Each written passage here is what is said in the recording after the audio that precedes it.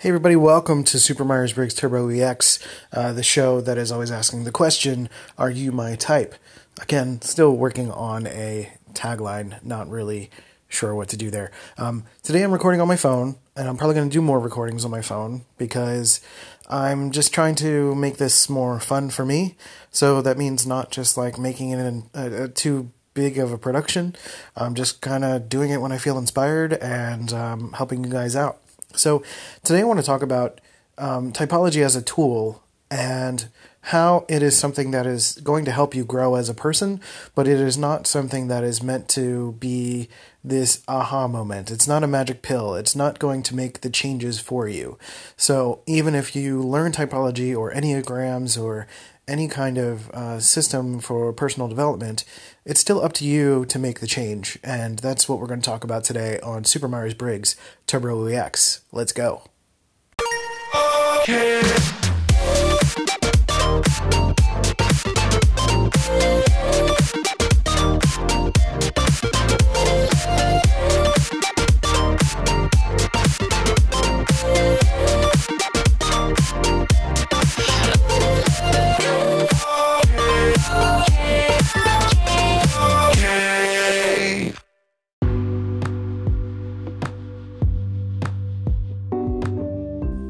Okay, welcome to the show. Hope you guys are doing well.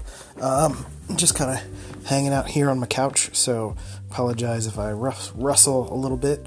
I just wanted to talk a little bit about typology as a tool, because it's something that I've spoken of in my Myers-Briggs course, which is the free easy mode course. So if you go to supermbti.training, you can sign up for that, and then there's an advanced course that you can sign up for after that. But if you finish the free course, I'll give you a code for the advanced course for a discount. So do all of that, you can learn a ton of stuff. But even so, it's important for you, even if you go through these courses, you go to Personality Hacker, you go to Personality Junkie, you go to all sorts of different websites and learn about typology or enneagrams or the Graves model, spiral dynamics, all this stuff about being a human being to your best ability. You're still going to have to make a determination as to what you should do with this information, right? Like, you can't just learn that you're an INTP and learn all of the basics and learn everything and then expect it to change your entire life, right? If you're learning you're an INTP, and like in my case, I'm an INTP, and I essentially learned that the life and path that I was going on in multiple occasions in my life, without even realizing it, were things that were just not good for me, not natural for me, and just felt terrible. And I needed to make a big change. And I did so, and it took a lot of work. It involved a lot of self-exploration. And for me, that led to other difficult things. You know, I've been dealing with mental illness my entire life. I've been uncovering all sorts of traumas that I've had in my past that I kind of blocked out. Not fully blocked out, but kind of made, didn't really get the full breadth out of them. Like I didn't realize that there were really complex traumas that are still affecting me today, and how that all comes into play with my personal development. But, you know, one thing tends to lead to another thing, right? So if you start to learn about your Myers-Briggs type, you know, as an INFJ or ESFP or ESTP or ENFP or whatever, and then you go to enneagrams and you start to learn about that, and then you start to learn about you know, the Graves model and where you fall in that.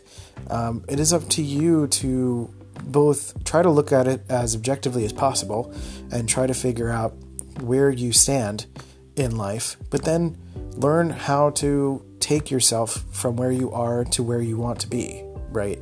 It involves using that information as a basis and a tool for personal development and growth. Personal development is not about just acquiring the information. It's about using that information.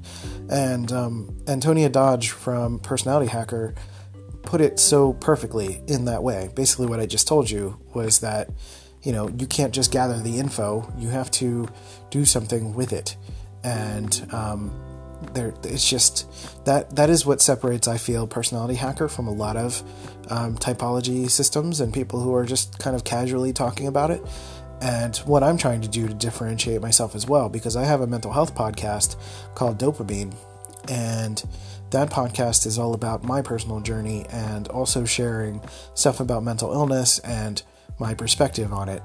And the same thing with this show. I want to be able to cover a lot of the Myers-Briggs basics and be able to help you guys in a lot of ways, but also help you with the realities of life and understanding that these things don't just live in a vacuum, that being an INFJ is not the be-all, end-all of your existence, or being an INTJ or an INFP or INTP or whatever, right?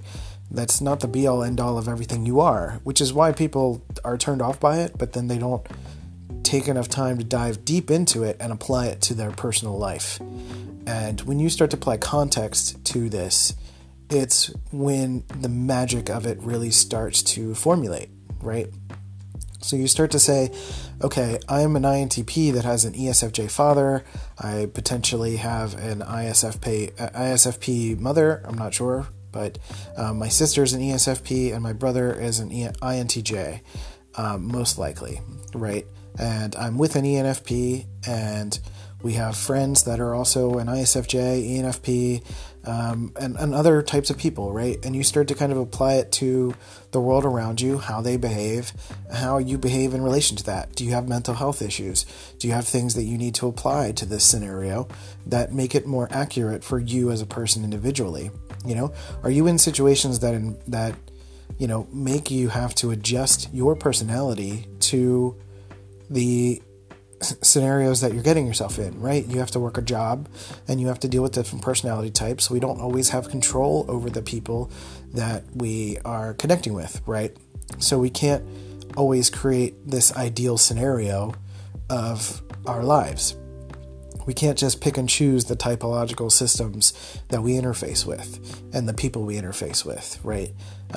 Sometimes you can make those big changes. You know, if you are realizing through learning your typology that your job is no longer suitable for you, your career path is like not making sense, or suddenly you learn that your typology makes perfect sense and that your job as a result doesn't make any sense anymore, then you have to make the strides to make that adjustment, right? To go to the next thing, to try something else, to start to build new relationships, to go in a different direction. That falls on you. You still have to do that. Typology is not going to fix that for you. So it's an incredibly important piece of the puzzle to take into account your individual context when you are applying Myers-Briggs learning to you. Same with Enneagram, and the same with any other typological system that you're playing with. You know, some people are like, I swear by Ocean. I swear by the other, the I don't know what the other types are, but there's a whole bunch of the DISC system, other different things. And it's like, none of them are like the thing, right? None of them are the thing that's going to change your life. You are the thing that's going to change your life, right? No matter what tool you use, it is going to be about how you apply it and how you start to make that your own, right? So I want to encourage and educate people on Myers-Briggs and help with personal development in the ways that I can, which is why I offer my free course. And I'm working on all sorts of individual courses for the near future. But the big deal here is that even though you learn all of these things, and the unique aspects of my personal teaching is that it's not just about showing you the information.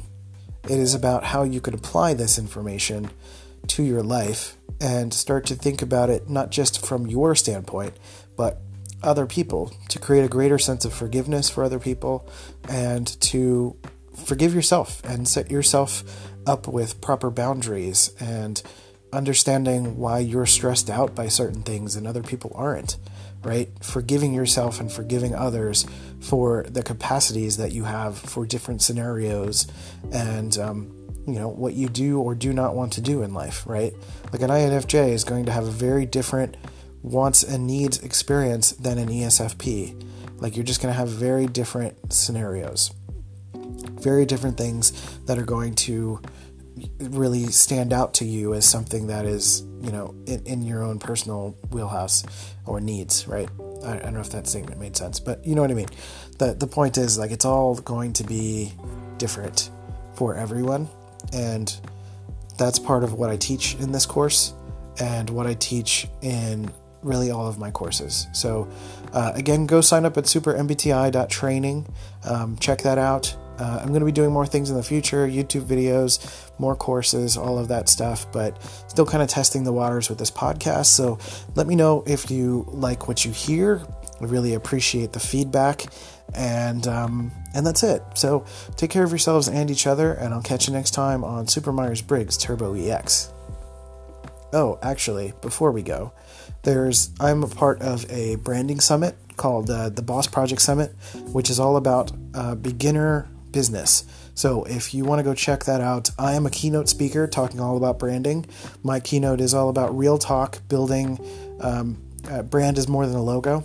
So if you go to bit.ly/CNote Summit, sign up for that. It is free between November 6th to November 9th. There's 40 speakers. It's a digital summit. You go, you watch that, check everything out, and then absolutely just absorb all of this amazing information about starting a business, scaling your business, creating YouTube channels, doing all sorts of marketing, and just doing a ton of amazing things. So go check that out, bit.ly/CNote Summit. And with that, I'll catch you guys next time on Super Myers-Briggs Turbo EX. Bye.